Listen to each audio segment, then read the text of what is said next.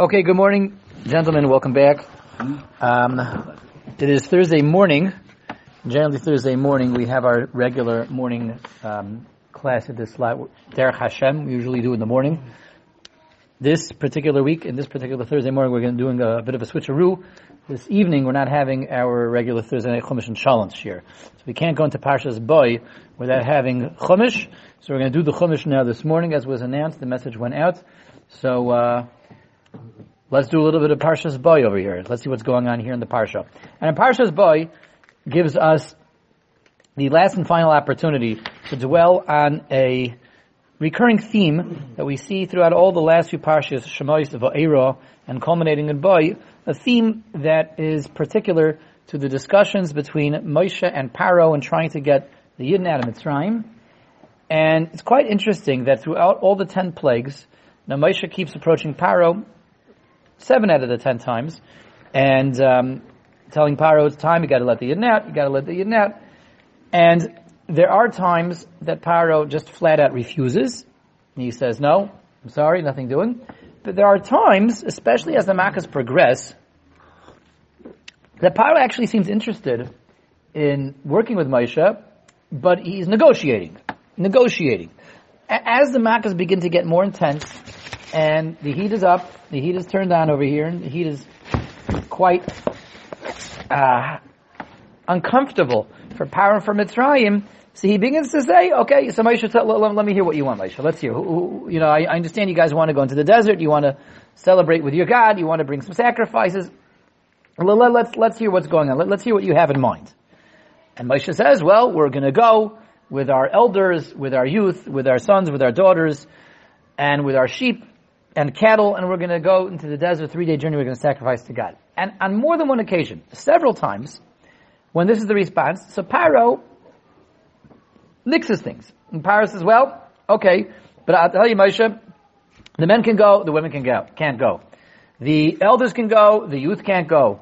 You can go, you can't take the animals. 3 times, 3 different places, 3 different occasions, Paro hears Moshe's request, and Paro nixes Moshe's request, and he modifies, he says, you can't do it that way, but this way you could do it. It's okay if you take the youth. And each time he kind of does give an explanation. He says, the men should go, ki oisatem of action, because you're going to worship your God, so, men worship, not women. And that he says, don't take the kids, because I see it's going to be dangerous, ru'u ki ra neged penechem. Or he says, before Makas Bechayris, Rak Tzoinchem Uvakarchem Yutzog, the cattle have to stay here, the sheep have to stay here. That doesn't really get much of an explanation. That's a little bewildering to figure that one out, because they were requesting to celebrate, for God, before God. How they can do it without their cattle, without the sheep? But again, Paro modifies the request. So the women can't go, the men could go, the youth can't go, the elderly can go. You can go, the cattle can't go. And we see this a lot of times, that Paro says, okay, I'm willing to talk. And Moshe, let's talk. And he negotiates. And each time he negotiates, he sits down to the table to tell Moshe what he is willing to do, what he is interested in doing. So Moshe each time says, no, Paro, I'm sorry. We're quite clear about this. We're all gonna go. The men, the women, the youth, the elderly, the sheep, the cattle, all of us are going, Paro, and he refuses to accept Paro's deal, Paro's counter offer. And the question we have to ask is the following: what's the lesson over here? And what's the point? What's this insight into Paro? And really the best way, the simplest way of asking this is, what exactly is Paro doing? What's going on up there? Paro is really ready to let the Jews go. It's clear, because he's ready to talk. It's not the pshat. It's like a misconception to say that till the very end, Paro was steadfastly refusing to let the Yidden go. It's not true. There came a point where he said, okay, the men can go. And he happily would have let the men go if Moshe would have accepted that. There came a point where he said, okay, the men and the women can go, but just the elderly, not the youth. That's the adults, not the children. There came a point where he said, the adults can go, the children can go, the men and the women, just not the cattle. There are 3 different times that he was prepared to really let the Yidden go. But for some reason, it was like a negotiation, and it was Paro modifying things and sitting down at the table and saying, you can go, but this is how it's going to work for me. If you go this way, this is what I'm willing to let you do. So he was willing to talk, and he was quite prepared to let the Jews go, 50%, 75%, 85%, 95%, everybody except the sheep and the cattle. And even if he called that 90%. 100% of the Yidden was willing to go, just none of the animals.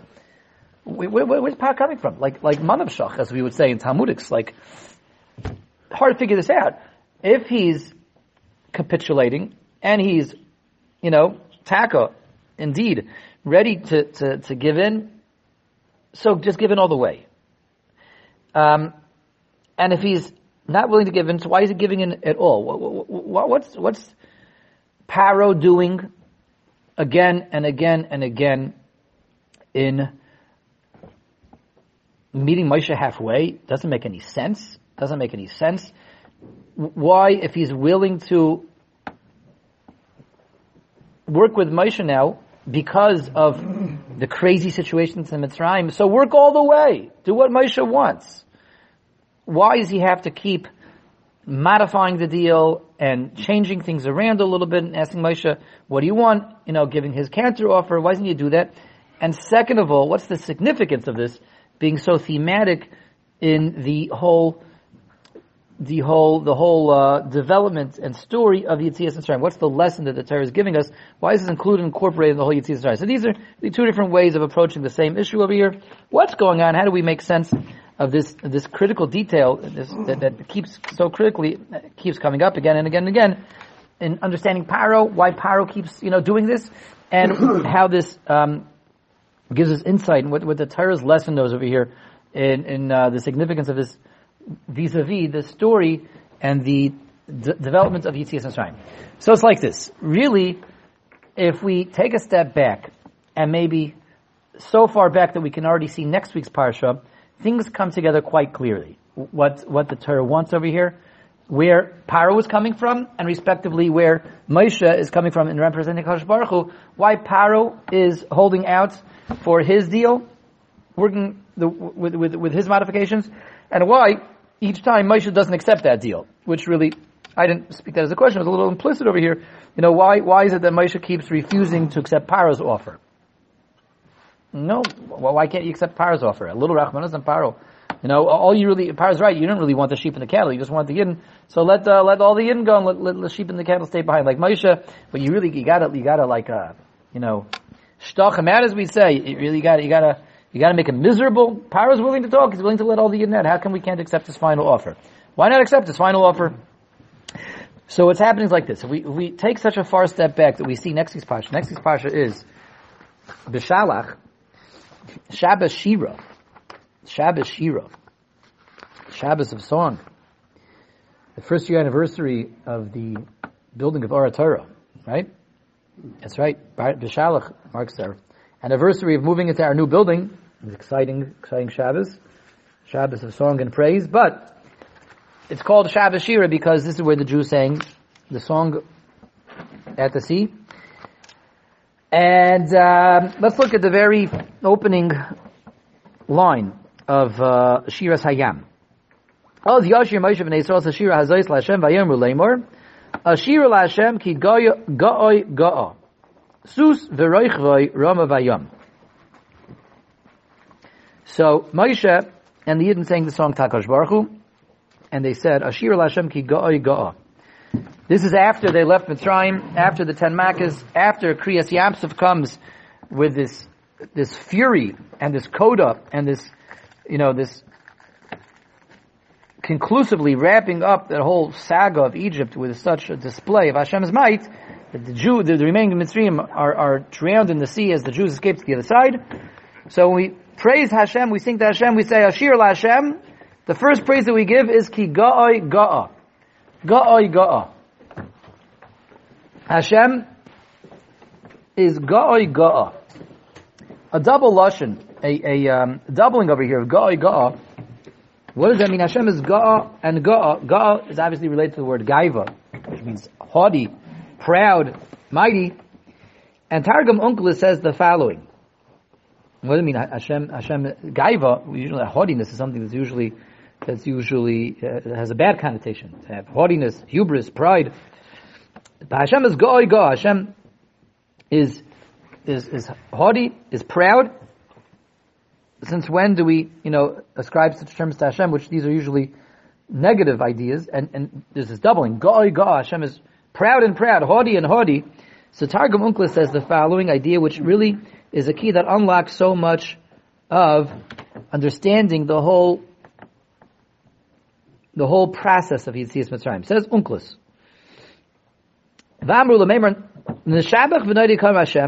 Let us praise and give thanks before Hashem. Arei Mizgoy al gave sonaya v'geusa dilehi. Hashem is Mizgoy al gave sonaya. Hashem is haughty over the haughty. Hashem is proud over the proud, over the prideful. V'geusa dilehi. And true pride belongs only to the Ribono Shel Olam. So Unklis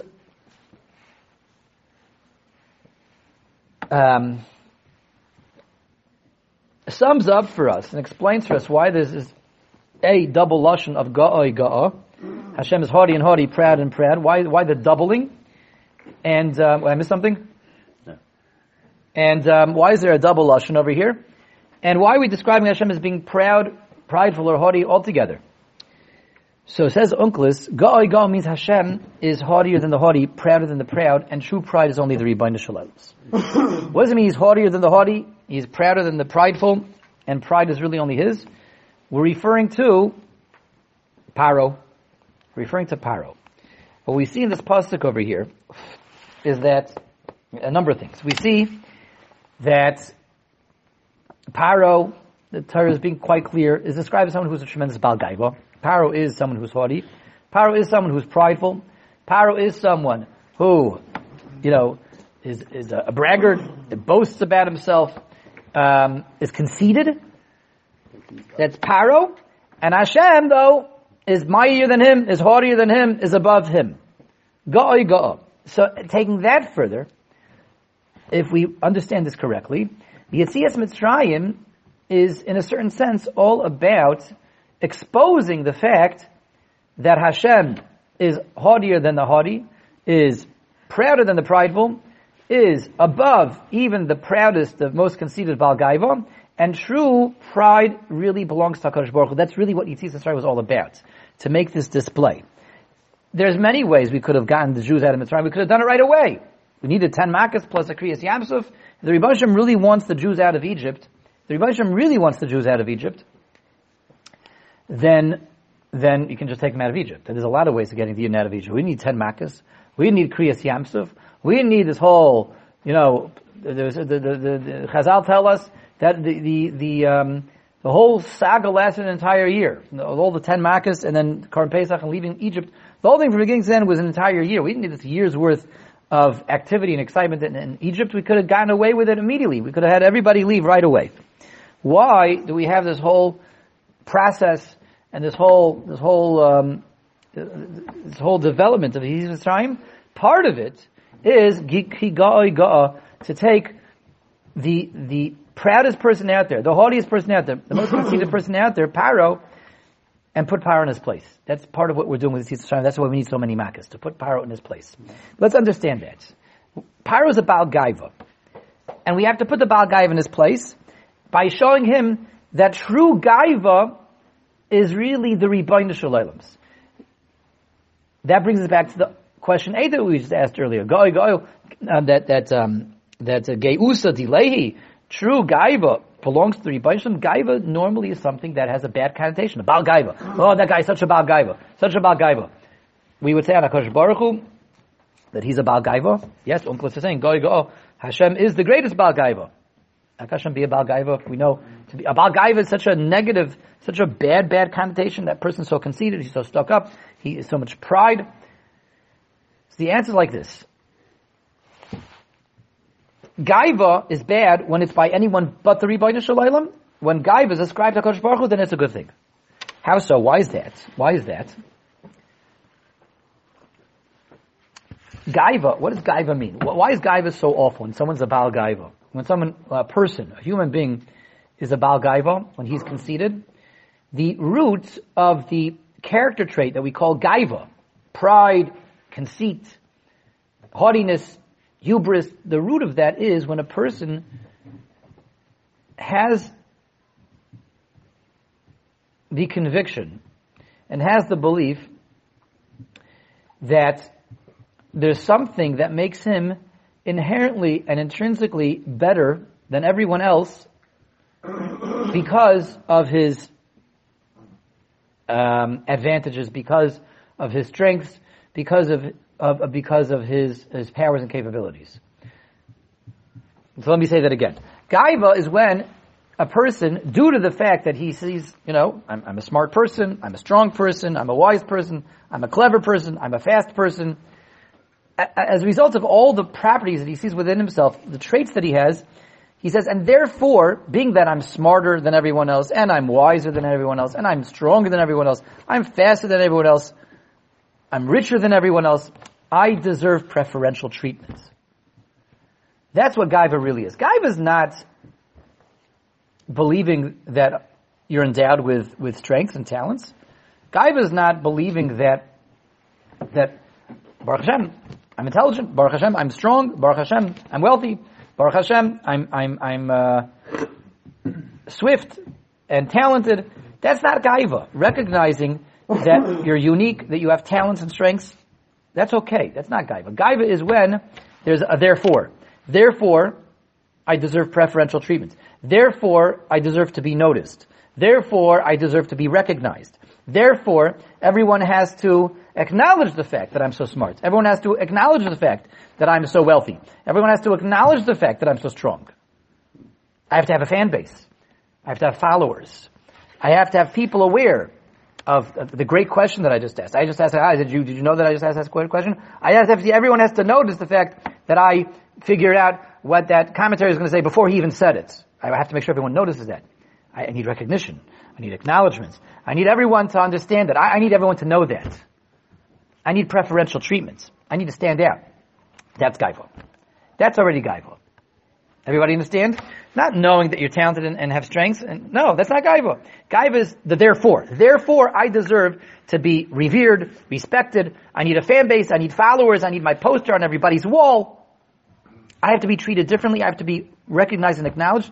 That's already Gaiva. And that's a negative trait, but that's only a bad trait when it shows up in human beings. When it shows up in HaKadosh Baruch Hu, it's not a negative trait. Why is that? Because when it shows up in a human being, when I say, I am smarter, I am stronger, I am wiser, I am wealthier than everyone else, and therefore you have to treat me differently, therefore is a giveaway that I believe that this all came from me. I believe it came from me. I believe that I'm really responsible for all this. I believe it's indicative of who I am, and makes me inherently a better person, a stronger person, and a person who deserves more attention than everyone else. I believe it changes who I am, and it makes it's a property inherent to me myself, and it's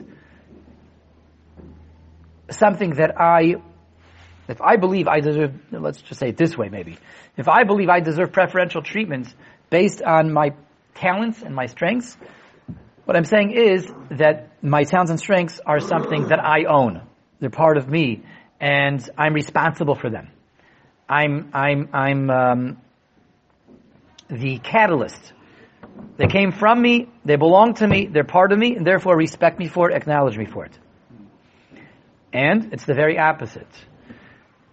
A Yid has talents, has strengths, things that make him better than everyone else. That's true. But ultimately, he doesn't deserve any preferential treatments. That can't be his mindset, that can't be his attitude. Because ultimately, yeah, he may have worked hard, maybe to accumulate knowledge. He may have put in effort, to build up his muscles, to become strong, to become talented at whatever, sports game he's talented at. He may put in the effort, but ultimately, the payoff is coming from Hashem. And the intelligence is coming from Hashem, and the strength is coming from Hashem, and the wealth is coming from Hashem. Hashem is making good on his efforts. Hashem is certainly making good on his efforts, but the payoff is coming from the Ribono Shel Olam, not from within. Hashem accepted his efforts, and Hashem says, okay, you put in efforts, I will decide to send you the brains, I will send you the strength, I will send you the courage, I will send you the wisdom. But it's coming from HaKadosh Baruch Hu. The results are coming from the Ribono Shel Olam. If that's the case, I am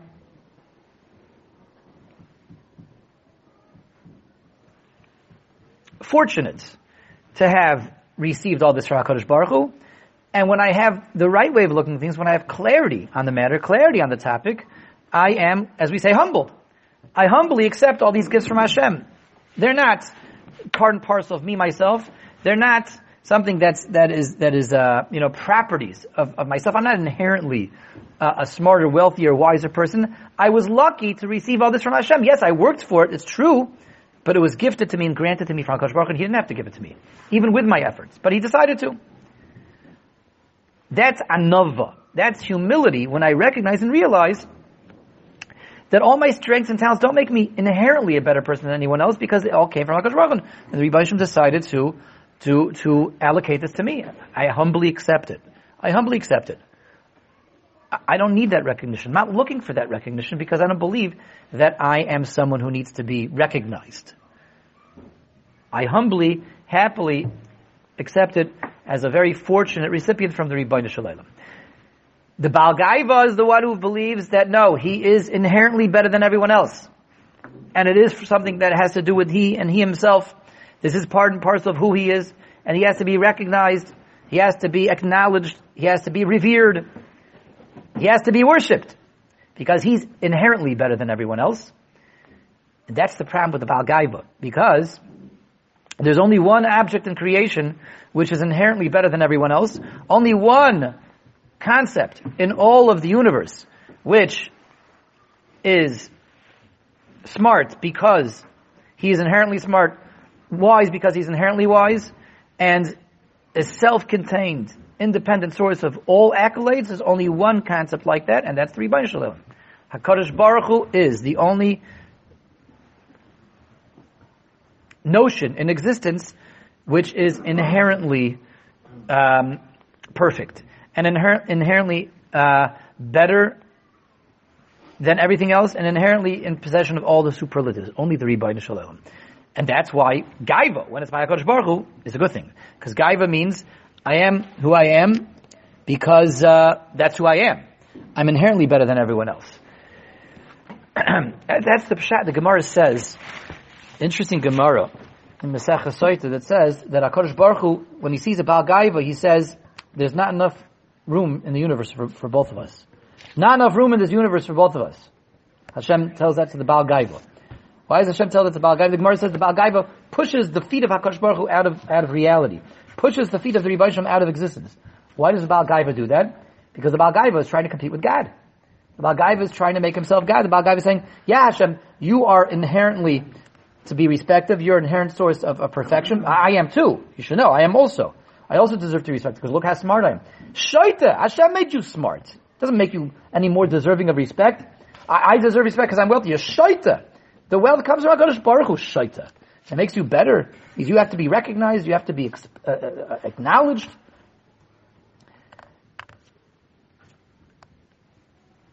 When the Baal Gaiva thinks that way, then yes, he's pushing Hashem out of this world. Because there's only room for one Hashem. There's Hashem is Echad U'Shmai Echad. There's only one HaKadosh Baruch Hu. This person feels, he has these, delusions of grandeur over here. He's also HaKadosh Baruch Hu. Rebbe Hashem looks at this guy and says, ain't enough room in this universe for both of us. Not enough room for both of us over here. This is what the Baal Gaiva is. The Baal Gaiva is the one who, he is the source of everything. Everything begins and ends with him.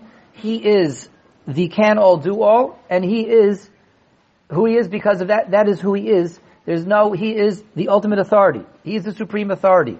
He is not dependent on God. He's not dependent on anyone. He is who he is because that's who he is. And that's a problem when we ascribe that to any mortal, anyone outside of HaKadosh Baruch Hu. So this is the problem of the Baal Gaiva. Now, and getting back to the Parsha. Paro, is described as the premier Baal Gaiva. Paro claimed to be a god. Paro would go out into the Nile every morning to relieve himself, take care of his duties in the Nile. No one should chas v'shalom see him relieving himself. That would be a fault, a shortcoming. He's a god. He doesn't have to, he doesn't have to flush his bowels. Doesn't have to do that. He's a god. Good. Paro was a tremendous Baal Gaiva.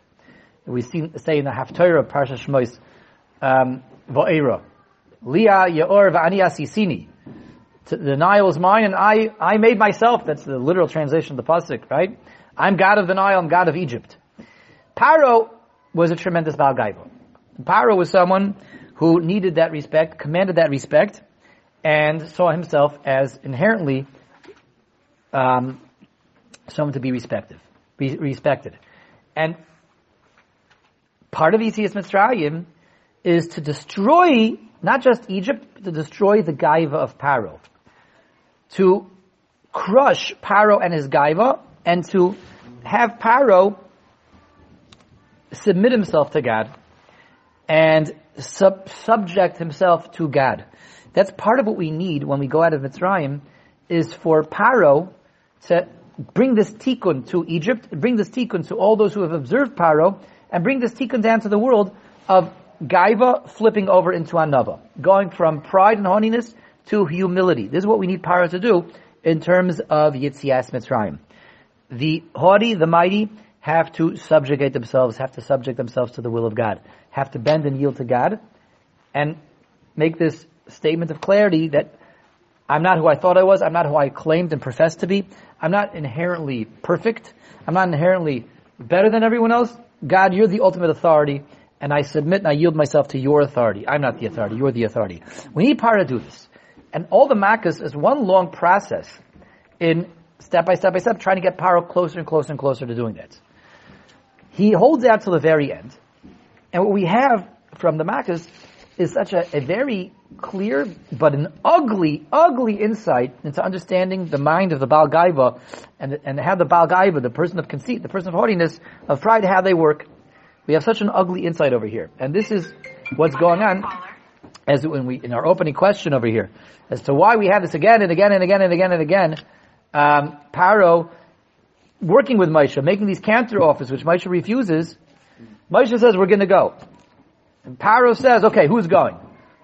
No. The youth can't go, the kids can't go, the adults can go. No, the women can't go, the men can go. No, the sheep can't go, only the people can go.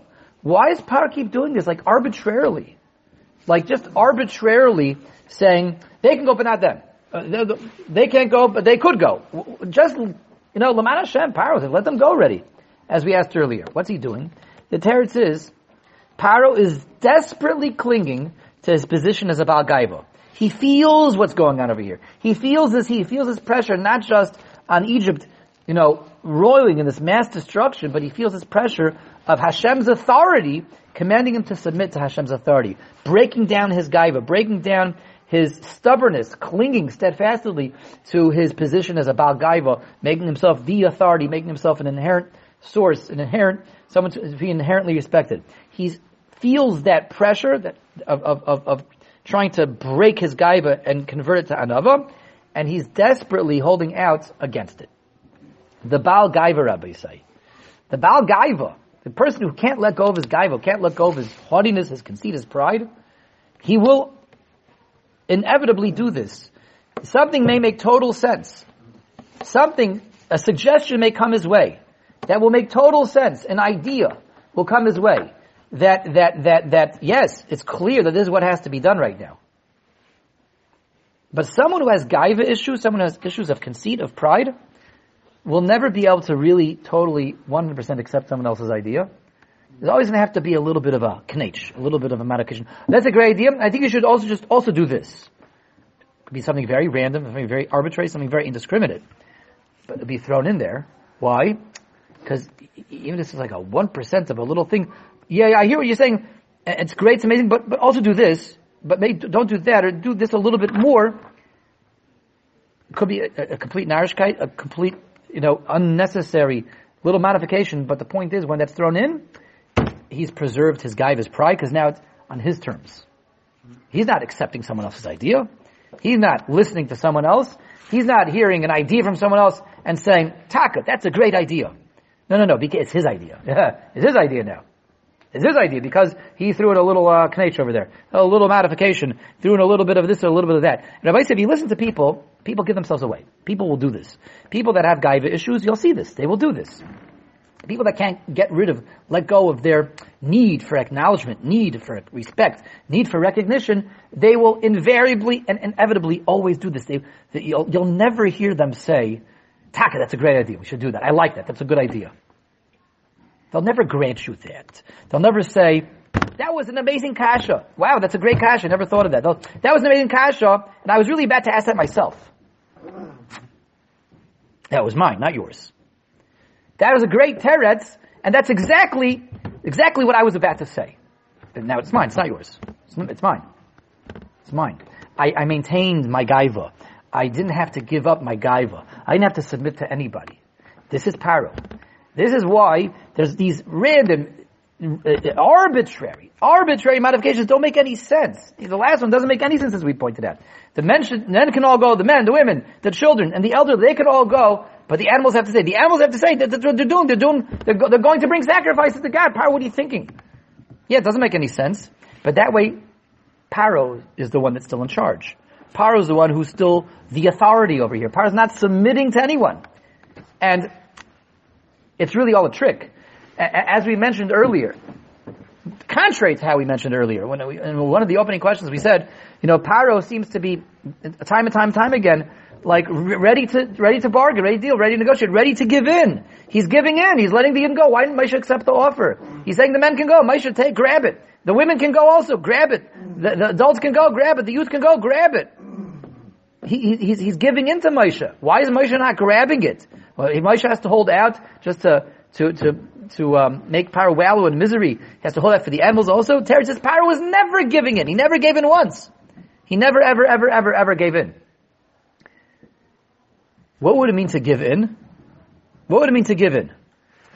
To yield to God, to submit to God. Say, God, okay, whatever you want. I'm here to do whatever you want. That's giving in. God, I'm here to do whatever you want. Paro not once ever gave in. Even when he said everyone can go except for the sheep and the cattle, he wasn't giving in. What he was saying is, yeah, I'll send the Jews out, but on my terms. On my terms. I'll do it on my terms. I'm not listening to God. I'm not subjecting myself to God. I'll do it the way I want to do it, how I want to do it, the way it makes sense to me. I'll do it on my terms. Not on God's terms. He's not giving it to God at all. Not at all. Even at the very end, he's saying the sheep and the cattle will stay. He's not giving it to God. He's saying, I'm going to do it on my terms. He's still the Baal Gaiva. He's still holding out for his own authority, his own supreme position over here. He's still pushing God out of the universe. And Moshe says, I'm sorry, Paro, I'm not willing to do this because the whole point of Yetzias Mitzrayim is for you to give in to God, for you to give in to the Rebbeinu Shalom, and for you to yield to Hashem and to go from Gaiva to Anava. That's why we have to hold out till the very, very, very end over here. And when Paro finally gets broken down and he lets everybody go, Taka, what does he say? When at the end of this week's parsha, he finally lets everyone go.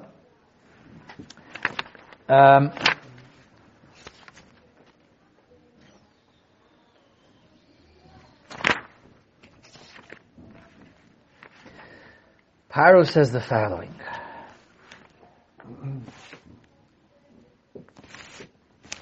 Yes. Vayikol Moshe la'Aaron Lailo. After all the Bechoros, all the firstborns were killed at midnight, Vayomer, he said, Kumutsu mitoichami, Moshe, get out of here. Gamatem.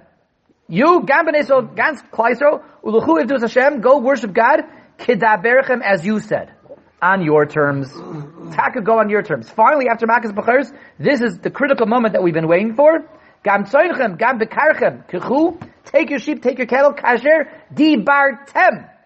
Emphasis on dibartem, like you said, he says it twice. Kedaberchem, as you spoken, kasher dibartem, as were your words, go. What's lying behind the scenes in that statement? Kedaberchem and dibartem, exactly as we were saying. He's releasing the Yidden on God's terms, not on his terms. The Rebbeinu Shalom's ideas, not his own ideas. He's submitting himself to Hashem, yielding to HaKadosh Baruch Hu's will, and we finally have what we wanted, the Gaiva of Paro, going to Anava, him presenting himself as an authority, someone who is inherently to be respected, inherently better than everyone else, saying, no, really, I am also someone who is just here because of God, whose existence is dependent on God, and I'm not the one calling the shots. It's not my terms. I yield to God himself. Then we're ready for the Yidden to go. Now we're ready for everyone to leave Mitzrayim, and now we're ready to sing at the Yam Suf, Ashir la Hashem ki ga'oi ga'a, and as Uncle says, we said before, Mizgayal gave Sanaya, Hashem displayed to the whole world that the greatest of the haughtiest, the proudest of the prideful, Paro, even he needs to submit to God, even he is exposed as someone who is also dependent on the Rebbeinu Shalom, because Yusuf true gaiva, true pride, belongs only to the Rebbeinu Shalom, and this is what's going on over here in Parshas Bo, the culmination of what we saw through Shemais and Va'era, and that's that, Rabbi says. Everyone should have a wonderful Shabbos of clarity, a Shabbos of happiness, and with Hashem, we will continue Derech Hashem tomorrow morning. Thank you all for joining.